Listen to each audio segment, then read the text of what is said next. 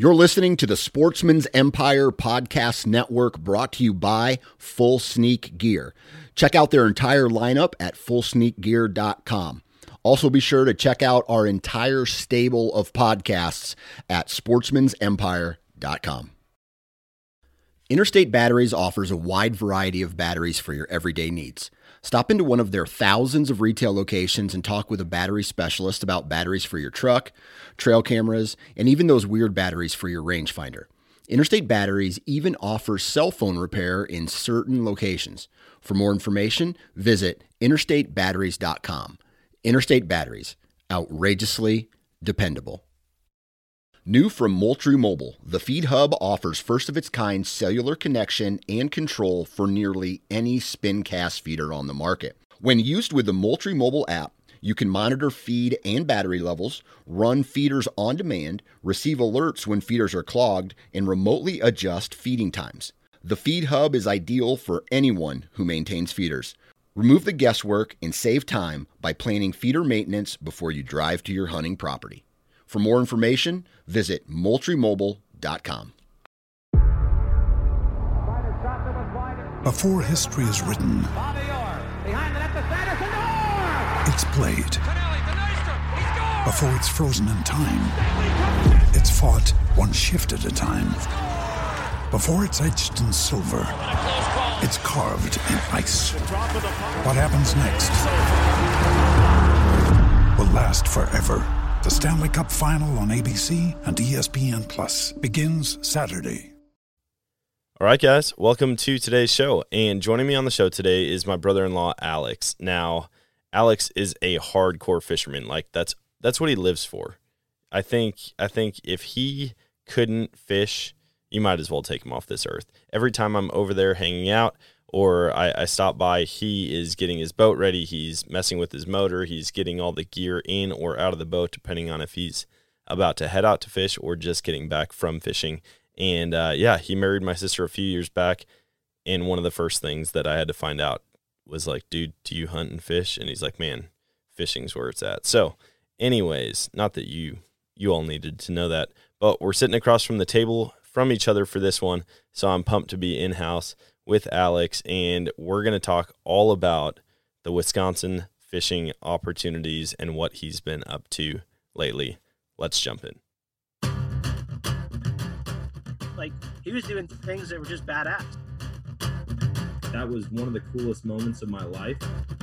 I was really scared, but knowing that Dan had the gun, I did have the rifle, like, we would be okay.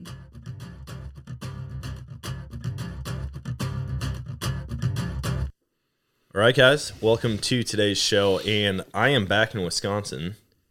Yeah, I was like, man, this is going from Florida to Missouri to Wisconsin. I feel like the opposite of a snowbird right now. But I'm hanging out here with my brother-in-law, Alex. What's up, fellas? And Alex, he's been fishing for a long time. And every time I talk to him, he's like, dude, I'm going fishing. In fact, tomorrow, you're going fishing. Taking out some walleyes. Yeah. All the lakes, are they open up right now? Or are you doing ice fishing? Well, we're going to be on the Mississippi River. That's pretty much where it's only legal to keep the walleye. There's still a lot of ice out there. Some not so safe, others safe. Kind of hit and miss on late ice. Yeah, I'm pumped to, one, hear how you do tomorrow, but to jump into this conversation and hear about all your fishing exploits, because we've fished together one time, but every time I talk to you, you're like, man, me and your sister went out fishing, and she caught this, I caught this, and just kept going. And I miss coming back up for ice fishing because I grew up ice fishing. I grew up walleye and pike and muskie, and I just don't do a whole lot of that down in Missouri now. So why don't you start out by sharing with the listeners how you got into fishing in the outdoors? Real simple. I got into it from my dad. He grew up fishing and would tell me all kinds of stories when he was a kid. And it just kind of went from there. Started out with the Zepco 33 Classic push button reel and a rod that could reel in a shark, or a rod that could reel in a shark, and went from there. It's kind of my kind of my thing. So yeah, Dad and I did a lot of fishing. What was there a specific thing that he would go after, or was it like, hey, we're gonna try to catch this species in the morning, this species during the day, or was it kind of like, hey, whatever we catch, we're catching? Yeah, it was pretty much whatever we're catching. It wasn't. We weren't skilled enough to really hone in our craft, but we did do a lot of pan fishing. That was a lot of fun. We get up to Lake Chetek, and once we found a couple of spots, we really dialed it in. And the spring fishing was insane, just ripping lips constantly. Yeah, that's sweet. I remember going out. I mean, it was only a weekend thing for us, just whenever my dad had off work. And we would go out, and it was like, man, this spot's good for walleye. This spot's good for pike.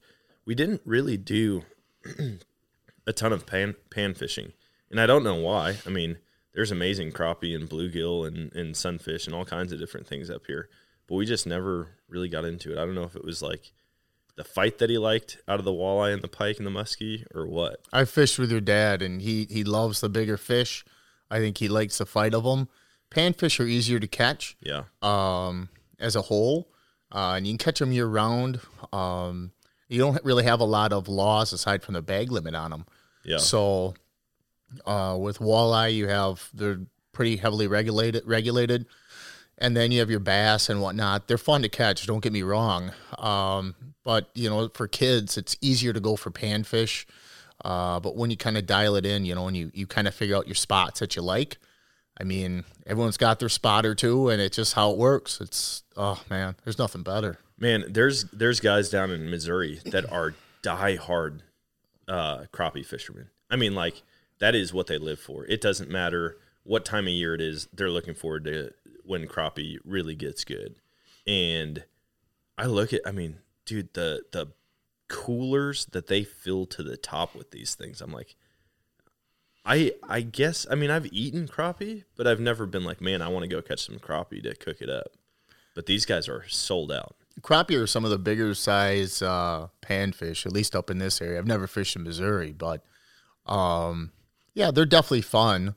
Yeah, I think crappie are a little more finicky than the rest of the panfish. And so, like, when we go fishing for walleye, we're typically fishing a foot or two below where the crappie are at. And so we'll pick up crappie while we're walleye fishing. So kind of, for us anyways, it just goes hand in hand, and we just troll. Just a floating pink and white jig head and bullet weight sinker, and we're doing about less than a mile an hour. We find a ridge and we hit it. So I mean, that's what you do, kind of right now, or when the ice is thawed. What's the strategy? I mean, when you go ice fishing, you've got to kind of know the lake before you go out there. All structure, or the contour. That's a big one. So you have your spots on the lake that like, hey, I'm going to go cut a hole here or cut a series of holes here. And I've always thought that was kind of funny, like when people travel to ice fish, I'm like, these have to be lakes that they've fished before. Otherwise...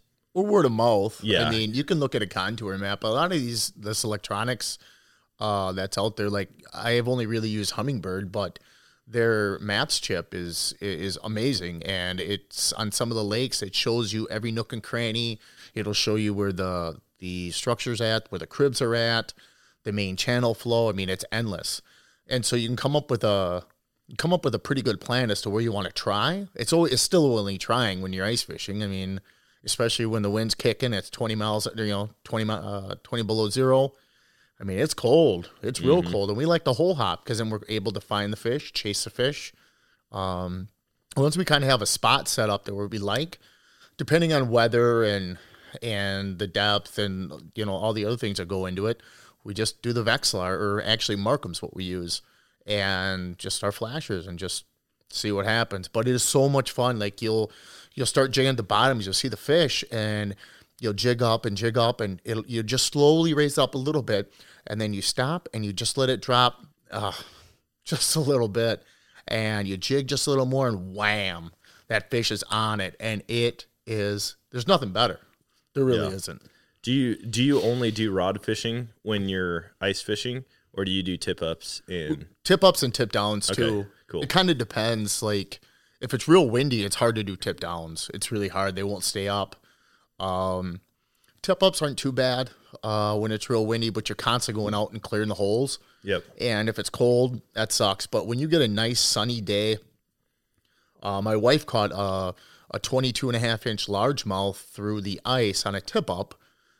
We had a shiner on it. I still wish I'd have mounted it. That thing was monstrous, cutting 8-inch holes, and I had to close the fish's mouth to get him out of the ice. That's awesome. It was amazing. And she was beside herself. She didn't know what to do. She'd never caught a fish that size. Did you get a picture of it? Yeah, we got pictures. Yeah. Dude, there's plenty of taxidermy places now that you actually just send the picture of the fish in and the measurements on it. You can tell them the weight, the length, and then the picture, and they will do a perfect replica of the fish. I only have the length. I have no other measurements. I don't have the weight, and the picture is, we'll say, less than good. Oh, okay. So I can't really say for sure out loud that she got that kind of big fish, because she certainly showed me up that day. But, yeah, it was a lot of fun. It really was. Tip downs, too, when the tip down is just starting to go down a little bit, and you can see it, you go over there and you wait, and you wait, and you wait, and then you set the hook. And sometimes you set it too soon, sometimes you don't. Awesome. I've been seeing a lot more I think the way that social media works is if you watch like a full video of something, like they'll start showing you more that are similar to that or in the same category. And I've been watching a lot of the ice fishing videos that pop up lately, and the pike spearing and the sturgeon spearing. I actually videos. just found out about that. We go up for a week on the Chippewa Flowage up by Hayward every year, and on the reservation, the natives can spear. Yeah. And so there's spear sacks set up all over the place. And we actually have to go inside one and check it out and see like what was in there. And there's this giant hole cut in the ice.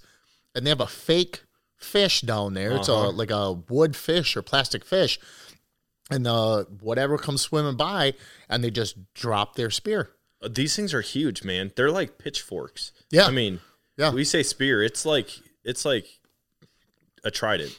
Or more than that. Yeah. Yeah. I think there's six prongs, and each one of them is barbed. Yeah. Yeah. And then they fight. And even when you try and get them up, they fight. It's a 2-man job to get them up. Yep.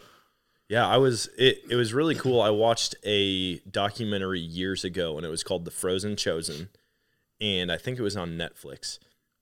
But they documented the spearfishing season on Lake Winnebago, and they do it every year for sturgeon, and it is a giant deal in that area. And I'm like, dude, how did I grow up in Wisconsin and never know about this? No kidding. But they've got very specific limits on it, and there's fish. I mean, these guys will go out, and I don't remember offhand how long the season is. I want to say it's a couple weeks long. Yeah, it's not long. And they will sit every hour of the day that is legal to sit and just wait and wait and wait. And there's people who do it, and they don't have a single opportunity for like 6 straight years. And then there's guys that like by day 2, they spear one of the biggest ones that anybody gets that year. And they've got their areas set up. They've got their family stuff. Like one family will hold down a whole area of a lake or of the lake. And there's like polka music that they play all the time, like on the radio. That's all they listen to in their shanties. And I've got to get over there and experience that at some point, because I'm like, that would be so much fun. I've never done it, but I saw it, and we didn't have any fish come by, but it was just nice to see, what's done in there. And you brought up the laws and whatnot. So different lakes in Wisconsin have different laws, different regulations. And I'm noticing that some of the lakes that we fish regularly, like Lake Altoona, it's fished really, really hard year round. There's a 2-day ice fishing tournament on it every year, and it just gets pounded all the time. And so the quantity of fish is there, but the quality has drastically dropped from when I was a kid. And even the clarity of it has changed. Now, granted, it is river fed, but you know, I mean, it's really been beat up, and so I'm noticing that some of the locals will do different things to help with that population. You know, they'll report guys that are poaching. They'll report all kinds of different things, and so I'm actually, it's kind of frustrating when you catch a fish and you're like, oh, that'd be really nice to take home. But on the other end, put it back so it'll get bigger, create more fish. Yeah, I think those regulations are really put in place to help the fisheries, not hurt them. It's, you know, it depends on the fisherman you talk to, but it makes sense. Yeah. I was talking to somebody in Missouri when I first moved down there for college. And I was like, man, fishing season's going to open up soon. And they're like, fishing season? What are you talking about? I'm like, well, there are certain times a year that, like, you can keep fish, different species, you know. They're like, what do you, dude, you're crazy. Like, there's no such thing as a fishing season. And I'm like, dude, there are parts of the year when you can keep fish. And they're like, no, there is not. Like, fishing is fishing. You can go do it whenever you want. And I'm like, okay, whatever. Maybe it's different down here in Missouri, but I remember, like, catching certain fish, and as a kid, my dad being like, hey, we can't keep this. I'm like, what do you mean? He's like, it doesn't fall in the slot limit. And I was like, I just caught this fish. Like, I pulled it out of the water. I convinced it to bite onto this hook. This is my fish. Did you really convince it, though? Oh, well, I mean, I think it was just real hungry. But I'm like, this is, like, I caught this fish. This is my fish. And he's like, nope, it's going back. And I'm like, you got to be kidding me. This is insane. But it makes sense. I mean, like, the DNR, they know what they're doing. They do the studies. They figure out, you know, what the best size for reproduction is, or, you know, the amount that they can take at a certain size that won't affect the population too greatly. And so that's one thing that people need to understand. Like, when you go fish different places, it might not be like your home pond where you can fish all year long and you can keep whatever you want or throw whatever you want back.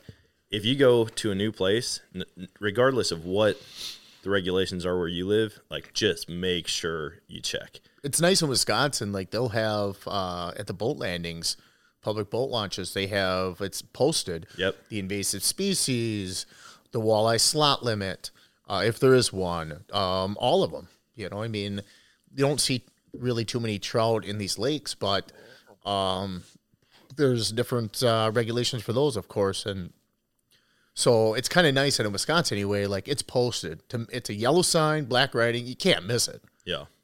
And so, because there are lakes that I've gone to that I don't know, and I've had to drive back to the boat landing just to go take a look at the sign because I didn't have my reg book with me or whatever, and I don't want to find out the hard way. Oh yeah, that'd be rough. I mean, I've heard of people getting stopped and they check and they measure the fish, and I'm like, dude, I just can't imagine doing something not by the book and then losing the right to do it because you mess up one time, or you make a bad judgment call and you're like, I'm not going to get stopped. They don't make fish stretchers. No. You don't, just don't mess with it. Like, it's not worth play it it by the book, and there's plenty of fish out there. Like, go find the one that's the right one to keep. That's right. I mean, it's pretty simple. Yeah. When so as a kid, you started fishing with your dad. How did it progress from there? Because now, I mean, I would say, gosh, 50% of our conversations kind of have to do with fishing. Yeah. So the like, when I'd beg Dad to go fishing, he'd be working a long stretch of whatever he was doing, you know, for his job, and I beg him to go fishing. Let's go. And I got to the point where I actually enjoyed setting up the rods and the bait and the boat and making sure everything was organized and we had everything to go. I just really enjoyed it because it had to do with fishing. And so Dad would hook up the boat and off we'd go. And I could tell stories for years on all the different things that have happened. But I remember one specific time. I don't remember what lake we were on. We were in Wisconsin. And the wind was bad. And I would give Dad shit about not being able to keep the boat where he's supposed to because I knew it annoyed him. And that doesn't sound like you at all, man. Pushing people's buttons? No, heck no. So the cleats on the boat, my dad's rod slipped under the cleat on the boat. Well, we're bobber fishing. Bobber goes down. He grabs a rod, pulls back, snaps it in two. Ooh. So, of course, me not pushing anyone's buttons, just go to town on him. Picking on him. 20 minutes later, I do the exact same thing. Oh, we had so much fun. We caught so many fish. I think the best part of it in general was not only spending time with Dad, but just the sun and being outside and just the experience of it all. When we'd go like to Chautauqua, because it's such a large lake, it's a chain of lakes. I think there's 3 or 4 that are connected, and they're not small. And so we kind of have to use different techniques, different equipment. So we use these mini mites, and we tip it with I don't remember if we used a minnow or a worm. And we cast it out. We just let it fall to the bottom. We, jig it up once or twice. Boom, there's a crappie. We're only about 7.5, maybe 8 feet of water, but it was an all sandy bottom. It was during the spawn. Lots of crappies that way. But tomorrow we're going to be using a Fenwick. I think it's a 6'9", medium light actually, fast tip. And we're just going to vertical jig because the current is going to be real heavy. I'm fishing with about an ounce jig head, and I'm probably going to have maybe another half an ounce in a bullet weight on it so we can get it to the bottom because we're in the Mississippi by the Lock and Dam. Yep. And so it's going to be interesting. Yeah. I've always loved the diversity in fishing that you can get around here. You can fish so many different types of habitat, so many different types of lakes. I mean, you've got the big lake fishing. If you go north, if you go all the way to the east side of the state, you've got small lake fishing. You've got rivers. You've got big rivers. Huge. You've got the Mississippi. Mm-hmm. And, you're talking, there are spots where that sucker is wide and fast moving. And if you can get up close to the dam, you can find some monster fish. Oh, yeah. And then you've got small streams that have trout in them. Mm-hmm. I remember, dude, I didn't even know what a trout was. It would have had to be between kindergarten and 5th grade because that's the only time I lived in that area. But we would go to a bridge and we would just fish off of the bridge. I used to live by that bridge. Right, that's a Class B trout stream. Yeah, right down. Yeah. We're 5 miles from it right now. Yeah. And we would stand up there and we would just toss a line out there with, I couldn't tell you what we were using at the time. And we'd be bringing in trout. And I'm like, this is the coolest thing. And now looking back on it, I'm like, dude, that was an amazing trout stream. We really did well on that until I want to say your wife hooked our sister Becky on a back cast one time. Just caught her in the cheek. And we're talking a tiny, tiny little hook. But it caught her enough to where it ruined everybody's day fishing. So, no, I do love the diversity of fishing here. And, you can get into great bass fishing. You can get into great pan fishing. And I know guys that do nothing but musky fish. And, they're fishing for big boys. Oh, yeah. They call that the fish of, 10,000 casts or something like that? I've talked to some musky fishermen, and, they're even using live bait, they're chubs. They're $15-$20 a piece. Mm-hmm. Oh yeah, some of the lures that they're using for those things are bigger than most fish that people catch. Yeah. And we've seen them take out in. I can't tell you if it was a pike or a muskie, but we've been fishing at different lakes up here, and in the spring and summer when there's goslings and ducklings swimming around. It's not uncommon to, get back in a cove. You see a mallard with a bunch of ducklings swimming around, and all of a sudden there's a splash, and there's one less duckling. Oh yeah. They will. You can throw mouse bait out there and pull it over the top. You can put literally just what looks like. Imagine taking a peep off of out of an Easter candy snack and throwing it out there and pulling it back. They'll come and hammer that thing. Yeah, it's insane. I think. I'd never done any musky fishing at all. I caught one by mistake one time. put it back. But that's I don't know. I want to catch more fish. Maybe it's an instant gratification. But I want to catch more fish. I got steps on that. Trying to get him into more fishing. I mean, you get a kid hooked on fishing, you're not going to have enough money for drugs or alcohol. Yep. So, absolutely.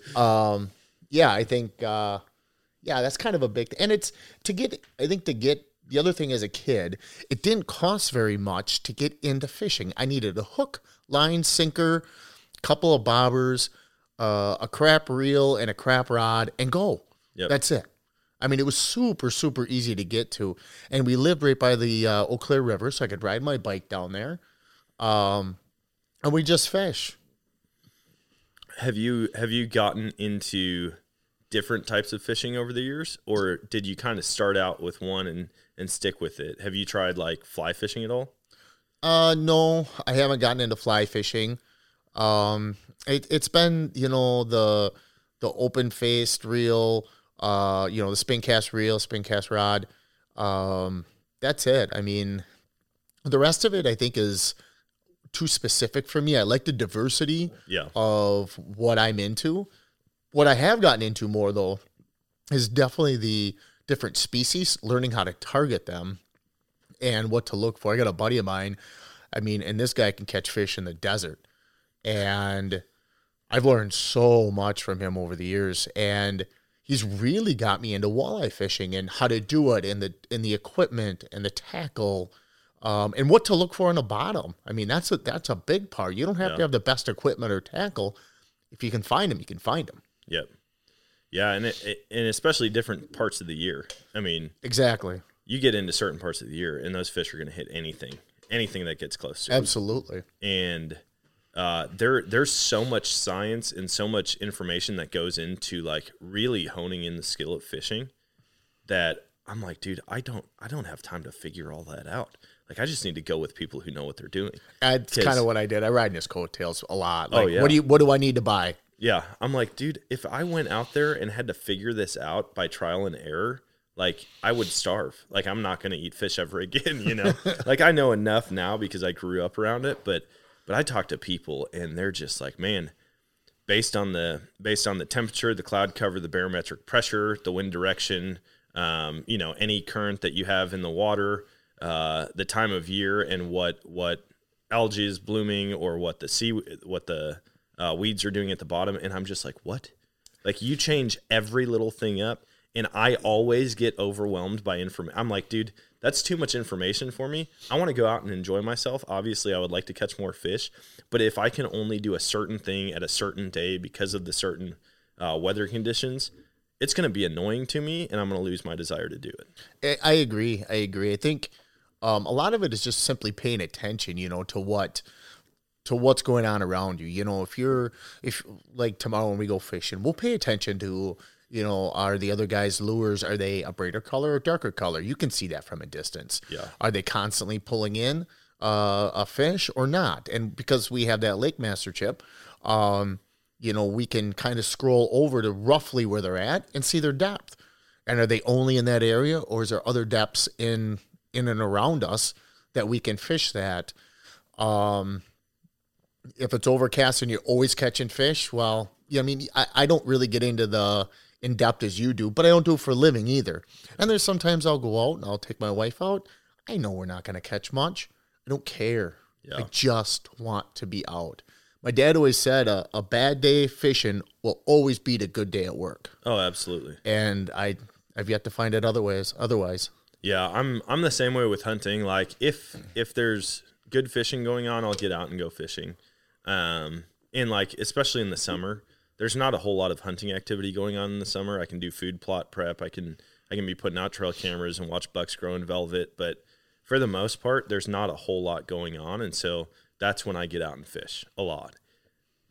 In the winter, the problem is we don't have the ice in Missouri. Like, yeah. It's very rare in my part of the country to have enough ice to even walk on. And so, like, the ice fishing is non-existent, but you'll get enough ice, like, built up on the side to make fishing very inconvenient. You know, yeah. you got to cast out over it, or Yeah. there's little pockets of it here and there, and it just drives me crazy. But Sometimes even having like a little John boat with a little 9.9 horse motor just to get you past it on a small lake. I mean, I remember going up to my grandparents' cabin as a kid, and I think it was a 4.4 horse, or I don't know. It was nothing bigger than a 7-horse motor on this boat that leaked aluminum. And that was the first thing we wanted done was, Grandpa, will you please set up the boat? And we could go out in this little bay and we could be out there all day long if we wanted to. We couldn't leave that bay. Take your life jacket, your bait, you got everything good. And I mean, that's all it took. That was all it took. And I loved every second of it because I had that freedom to just, Grandpa, I'm going fishing, and go.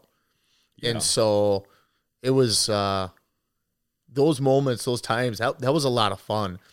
I mean, we really didn't catch much, but it was still real nice to get out there.